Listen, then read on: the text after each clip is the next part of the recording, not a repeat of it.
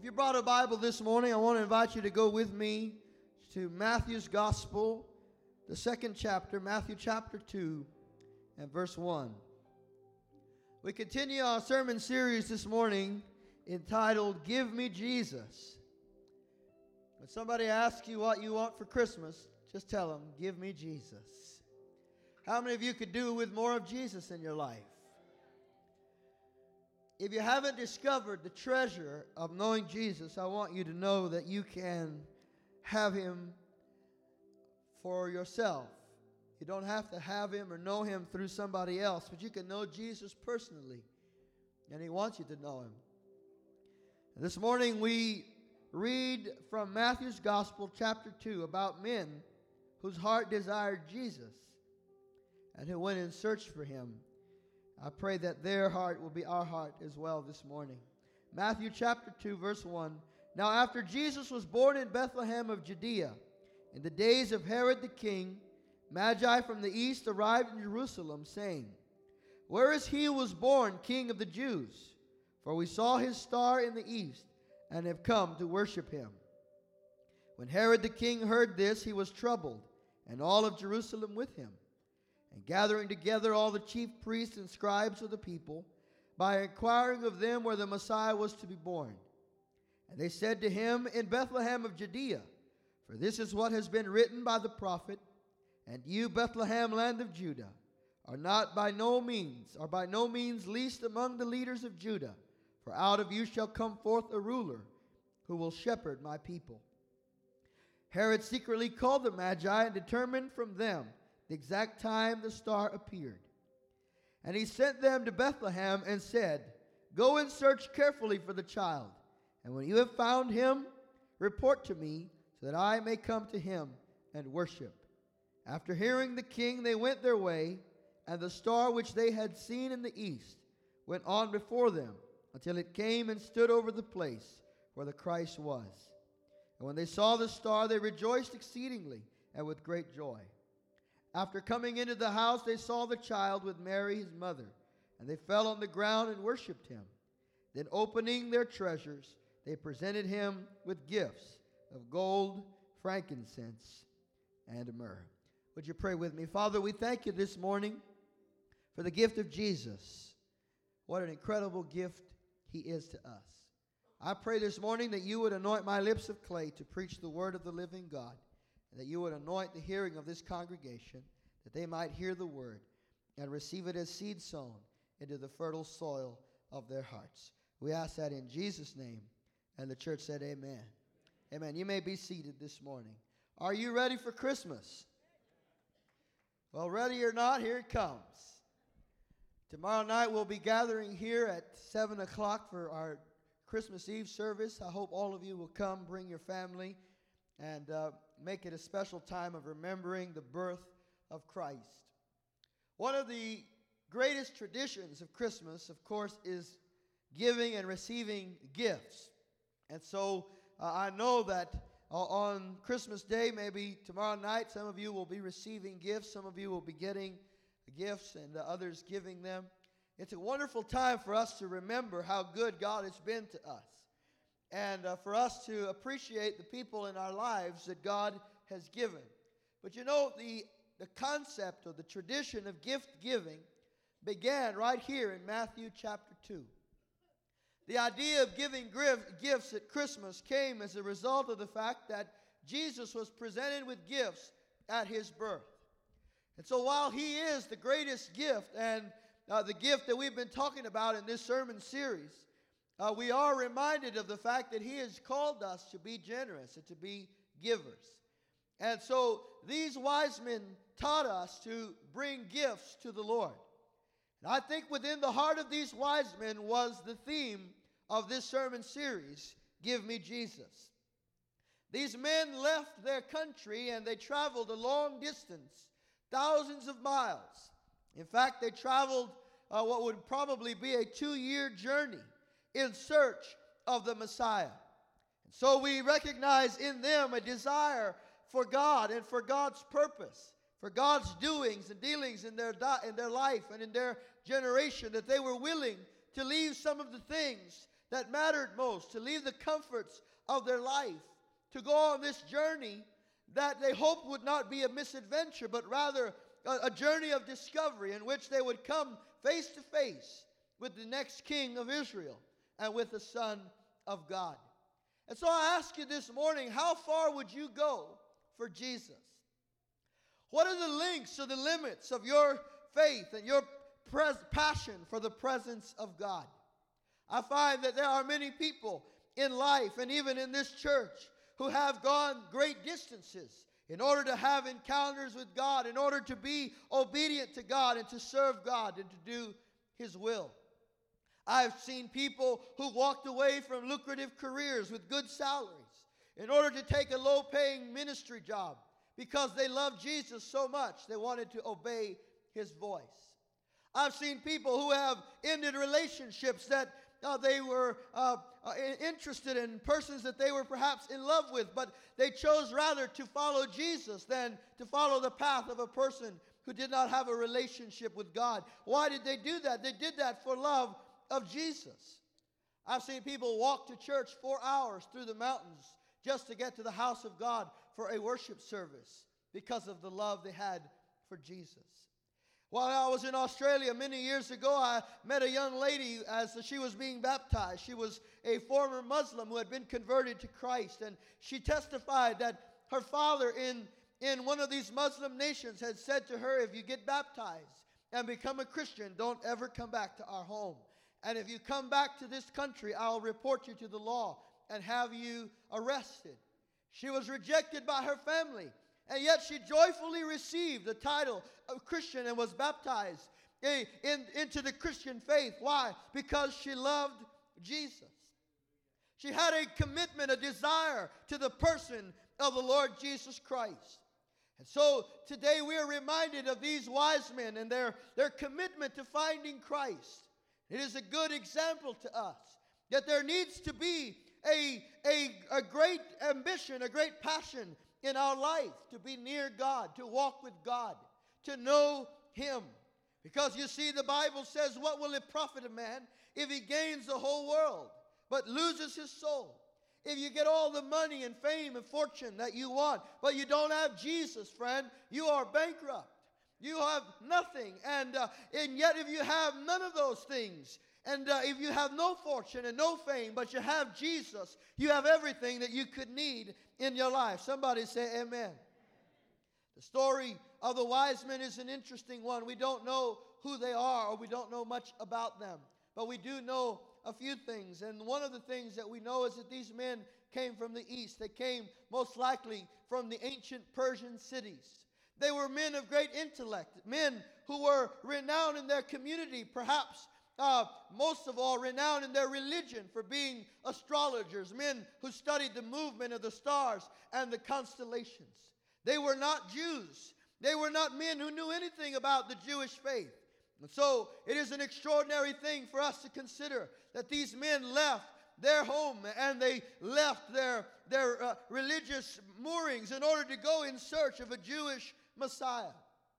Ironic though it is that they came to search for the Jewish king when those who were living in Judea missed his birth altogether. The Bible said they came to Herod. Herod was a Jew. They came to the chief priests and scribes. The chief priests were Jews. The scribes were Jews. And although these men traveled thousands of miles to get to Jesus, there were some like Herod and the priests who were just about 5 miles from Jesus and yet could not be bothered to go in search of him. You realize that the same is true today. There are still people who won't cross the street to get next to Jesus, to seek God. And yet the Bible clearly instructs us to seek the Lord while He may be found and to call upon Him while He is near. Listen, friend, if you're going to have God in your life, I encourage you to do it today. Look for Jesus today. Get Jesus in your life today. Let Him be Lord of your life today, because this is the day that matters. Tomorrow does not belong to you. Yesterday is gone. Today, if you hear God's voice, go and search for Him. He says, if you seek me, you will find me when you seek me with all of your heart. These men came in search of a Jewish Messiah, although they were Jews. While they didn't realize it, they were going to be the first Gentiles to come and worship the Lord Jesus Christ. You see, the whole Old Testament was full of Jewish words for a Jewish people. It was filled with promises about a Jewish Messiah who would come for the nation of Israel. But here we have at the outset of the New Testament a new law, a new governing body has come into place. And now this gospel of salvation is no longer just for the Jews, but now it is also for the Gentiles. These men came to Jesus. They were men of pagan rituals and pagan religions. They were men of backgrounds that were foreign from God, just as you and I were without Christ. And yet they found that when they went in search for Jesus, they found the greatest treasure that man could ever find. Can I tell you, friend, they abandoned their religion because they found a greater truth. They abandoned their traditions because they found a greater truth. And that truth was Jesus. And that truth was worth all that they had in order to come in search for him. The Bible tells us that they came in search for him because they saw a star. I want you to think about this. When Jesus was born, a star appeared in the sky. Now, when you and I were born, as far as I know, no stars were appearing in the sky when you and I were born. Now, when you and I were born, Mama did not look out the window and see a star. This was not something that happened at our birth. In fact, when Donald Trump and Barack Obama were born, guess what? No star. When Billy Graham was born, guess what? No star. When Pope Francis was born, there was no star. But can I tell you, when Jesus Christ was born, a star appeared in the heavens. There was an announcement in the heavens that declared the birth of the Savior. It was like heaven was saying, it's a boy, and he is the Son of God. And that star was a miraculous occurrence in the heavens. You know that they tell us that a star has 3,000 times the energy of an atomic bomb. When Jesus was born, the heavens went into such excitement and such joy that a blast of energy of 3,000 times the size of an atomic bomb exploded in the heavens to announce that the Son of God had left heaven and invaded earth with power and with glory and salvation for those who would call upon him. These men came following this star. That star led them to the land of Israel. It led them to Jerusalem. It led them to the place where the Word of God had been written and where the Word of God had been given to the Jewish people. And do you know that when that star came to announce the birth of Christ, it was simply going to lead them to the Word of God. You see, when they came into Jerusalem, the Scripture says that they came and they went to the chief priests and the king.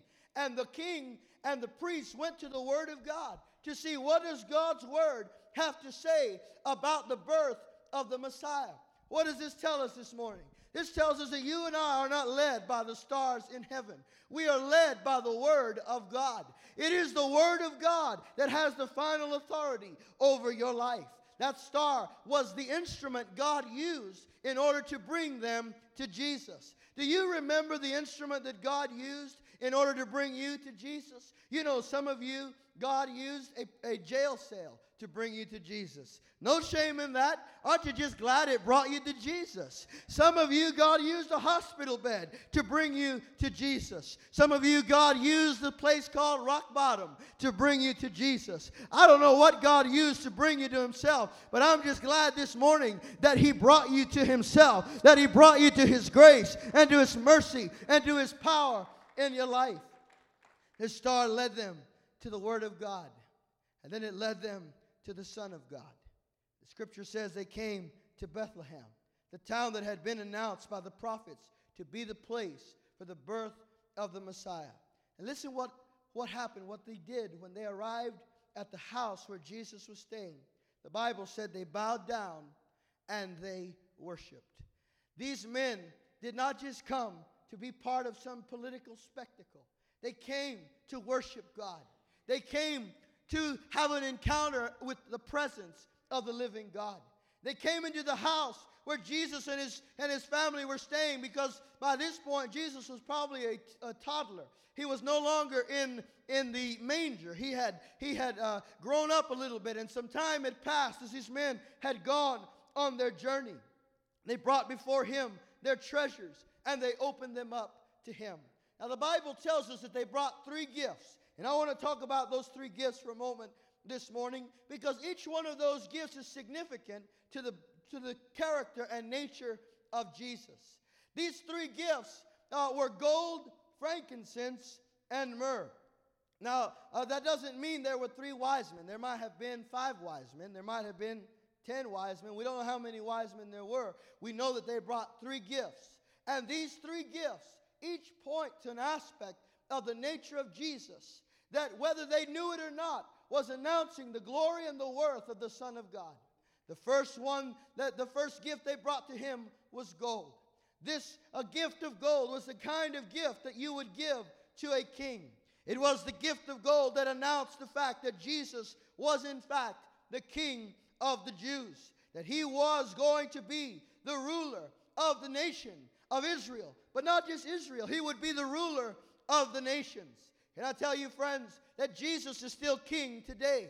Jesus is King of kings and Lord of lords. This gift of gold announced the fact that Israel's king had come, that he would be the king who would rule in power and in authority, according to Numbers chapter 24, and that he would be the king who would sit upon the throne of David his father, as according to 2 Samuel chapter 7.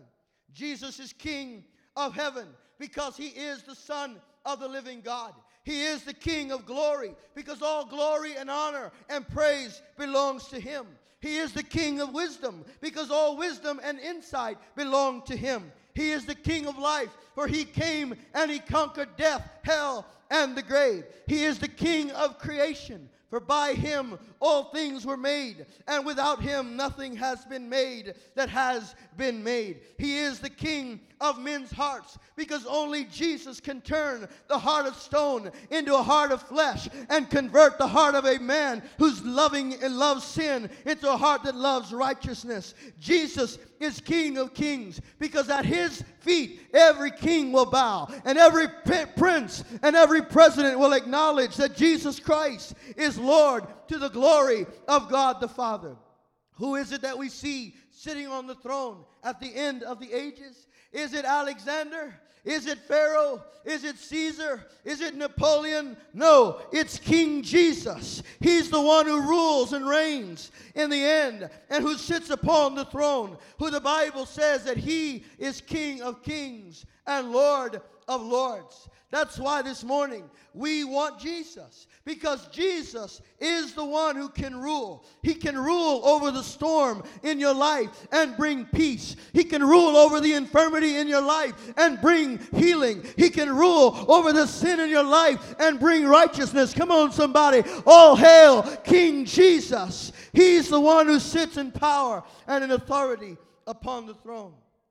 Some scholars believe that the Magi, these wise men, were actually the kingmakers of the Persian Empire. They were the kingmakers of the ancient Persian world. And so they came to Jesus because they acknowledged that a king had been born. This king made Herod nervous because he was going to take his place. And I'll tell you what, this king made Satan nervous because he was going to remove him from the place of authority and restore to God and to in your heart the authority that belongs to the Lord. This king wants to rule and reign in your heart. Can I tell you this morning that Jesus will not have a second place in your life? He will not sit anywhere but at the head of the table in your heart. He will not sit anywhere but on the throne of your heart. You must give him full and total authority in your life.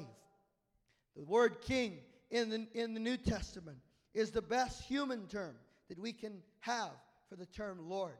You see, the idea of Jesus being king or Jesus being Lord represents the fact, it reminds us of the fact that God wants full and total control of your life. Jesus is Lord. That means Jesus is in control. Your life is not a mess of chance events just happening out of control. But God is in control over your life. If you will give Him your heart, He will rule and reign in your life and bring you into the full blessing of God. Now we see the second gift. They brought to Him frankincense. Frankincense was a spice that was used in the worship of God.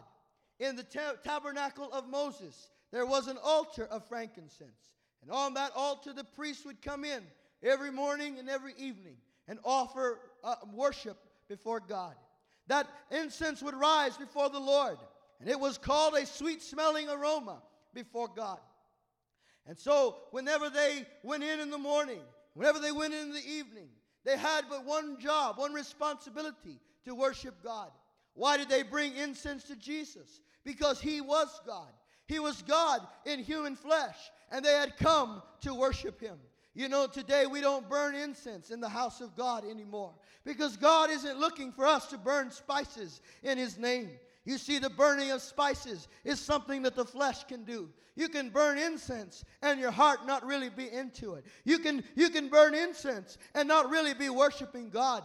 But you see, Jesus said the time has come, and now is, when the Father is seeking those who will worship Him in spirit and in truth. God is looking for a church, and He's looking for a people that will worship Him with their whole heart. A people that will wake up in the morning and worship God and say, Lord, You are good. Lord, You are great. God, You are God in my life. God is looking for a people who will worship Him in every season and every era of your life. You know, it's good to worship God in every season of your life. When you have a birthday party, you ought to have a time when you stop and worship God. When you stop and just say, you know what, I want to thank everybody for being here. I want to thank You for gifts and cake. But above all that, I want to thank God for being God in my life. And when you celebrate Thanksgiving, you need to stop the football game and turn off the TV and just make some time to say, you know what, if it weren't for God, there wouldn't be any food on this table. If it weren't for God, there wouldn't be health and breath in our bodies. And tomorrow night, when you get around that Christmas tree and you start opening packages, I want you to just stop and remember that it is God who has given you the gift of Jesus, the gift of His grace and of salvation. God is looking for worship. But you know, there's a worship that costs more than that kind of worship. Because it's really easy to worship in good times. Come on, somebody. I said it's easy to worship in good times. When you have a fat bonus check, it's easy to worship God. But when times are tough, when dark clouds hover, when you get bad news from the doctor, when the attorney tells you there's no hope, when the judge gives you an answer you didn't want to hear, when you don't seem to have a way clear, when your finances are tight, God is still looking for worship out of our lives. He's still looking for us to say, Lord, You are still good. You are still God. You are still in control. I will bless the Lord at all times, and His praise shall continually be in my mouth, and my soul will boast in God. My soul will boast in God. Why? Because God is worthy of the highest praise. He is worthy of worship and of adoration. He's worthy of our worship. You know, that word worship, it literally means to give worth to something. When you worship God, you're giving Him value. You're giving Him worth. You're saying, God, You're worth more than my money. You're worth more than my family. You're worth more than my job. You're worth more than my education or my career. We sang it this morning. Lift Him up. Lift Him higher. We're saying there is a name higher than all names. There is a God greater than all gods. He is worthy of our worship and our adoration in every season of our life. Finally, they brought in this third gift. This was the gift of myrrh. Now, myrrh was a spice also, but this spice was used to anoint the bodies of the dead. When they wrapped those bodies in linen cloth and they placed them in the tomb, myrrh was one of the spices used to embalm the bodies. Now, I want you to just think about that for a moment, because I know you ladies in here have been to baby showers. And next time you go to a baby shower, I'm quite sure it will not pass through your mind to take any embalming spices to the baby shower. Nobody comes to a baby shower with funeral plans to say, let's get ready for the baby's death. It was the least appropriate gift for any other baby, but it was the most appropriate gift for this baby. Why? Because Jesus didn't come to live. He came to die. He came to give his life as a ransom for the many. Jesus came because his calling, his purpose was the cross. He came to die for the sins of the world. He came to bear the judgment and the wrath of God in our place. So when we see that baby wrapped in cloths and lying in a manger, we're seeing that baby will become a man, wrapped in linen cloths and lying in a tomb. And when you see the Christmas tree adorned with ornaments and lights, I want you to think about another tree that was adorned not with ornaments and lights, but it was adorned with the body and the blood of Jesus, who died as a ransom for sinners. These wise men brought him myrrh because he would be the sacrifice for the sins of the world. So, as we celebrate Christmas, we remember the Passover season. We remember that Jesus came. But the only way that his coming could be significant and sufficient was if he died on the cross for our sins. This morning, I want you to know Jesus died for you. He loved you so much that he died on the cross so that you would not live in sin, bound by your past, bound by your failures, bound by those things that have defined your family life for generations. Jesus died on the cross to break the chains of sin and the curse off of your life and to give you freedom. And those of us who are in here this morning who have experienced that freedom can tell you that there is only one who can do that. There is only one who can set the captive free. There is only one who can deliver those who are bound by drugs and alcohol. There is only one who can heal the sick mind, the depressed and the discouraged. And it's Jesus Christ. Jesus died on the cross in order to secure that freedom for you and me this morning. They brought to him gold, frankincense, and myrrh. They recognized that this child was worth more than their treasures. This child was worth more than their home. This child was worth more than their old religion. I want to ask you again, how far will you go for Jesus? Do you want him in your life? Is this the cry of your heart this morning? To say, Lord, give me Jesus. Give me a deeper, richer walk with Christ. Because you see, in this world we're living in, we're getting into desperate times where the hearts of men are turning against God. Many, even in the church, are turning cold against God. Many, right sitting in the pews, are backslidden. They've gone away from God. They're still burning incense. They're still going through the rituals and the routines, but they don't have a vibrant, real life relationship with Jesus. And God speaks to us as a congregation and as a community this morning. And he says, seek me while I may be found. Call upon me while I am near. Can it be that someone would go 1,000 miles to get to Jesus and someone else wouldn't go 5 miles to go to him? This morning, if you don't know Jesus Christ as your Savior, don't pass this opportunity up. The Bible says today, if you hear his voice, don't harden your heart. Don't say, I'll put it off for later. I'll do that later. No, today is the day of salvation. Now is the acceptable time. Jesus died for you because he loves you. And Jesus wants to help you. He wants to heal you. He wants to save you. He wants to give you a fresh start and a new life. And he'll do that if you'll put faith in him and in what he has offered for you at the cross. I'm going to ask you to stand with me this morning. I want to make 2 invitations for the body of Christ this morning. First of all, if there's anyone in here that would say, Pastor Isaac, I do not know Jesus Christ as my Savior. I don't have a personal relationship with God. I don't want to pass this opportunity by for you to give your life to Christ. And so I want to pray for you, and then I'm going to make this invitation this morning.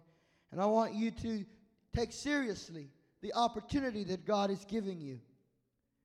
Because that's exactly what it is. It's an opportunity.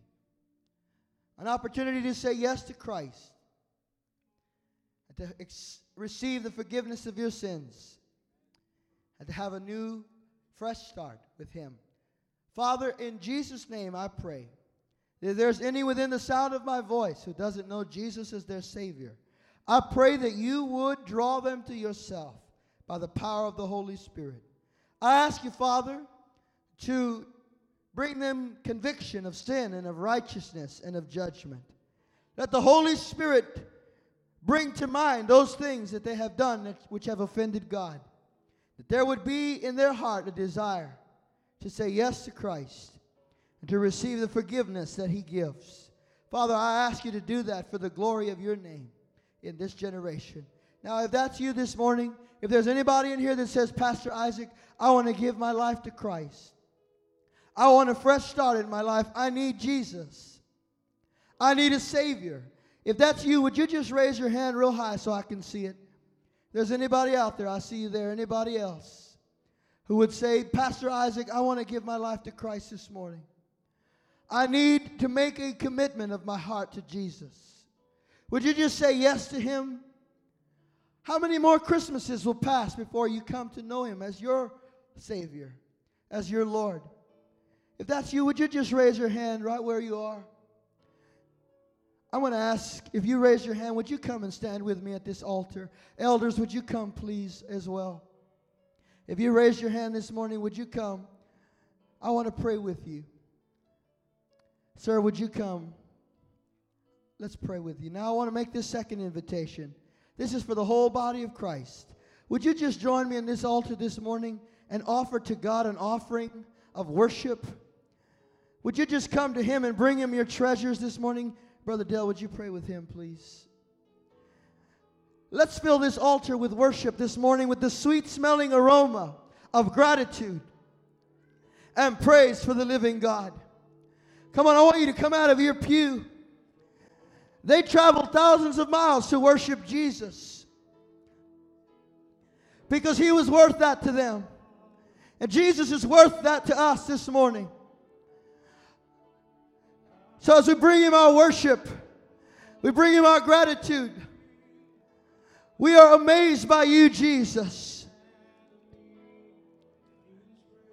We want to say how blessed we are and to thank you for your goodness,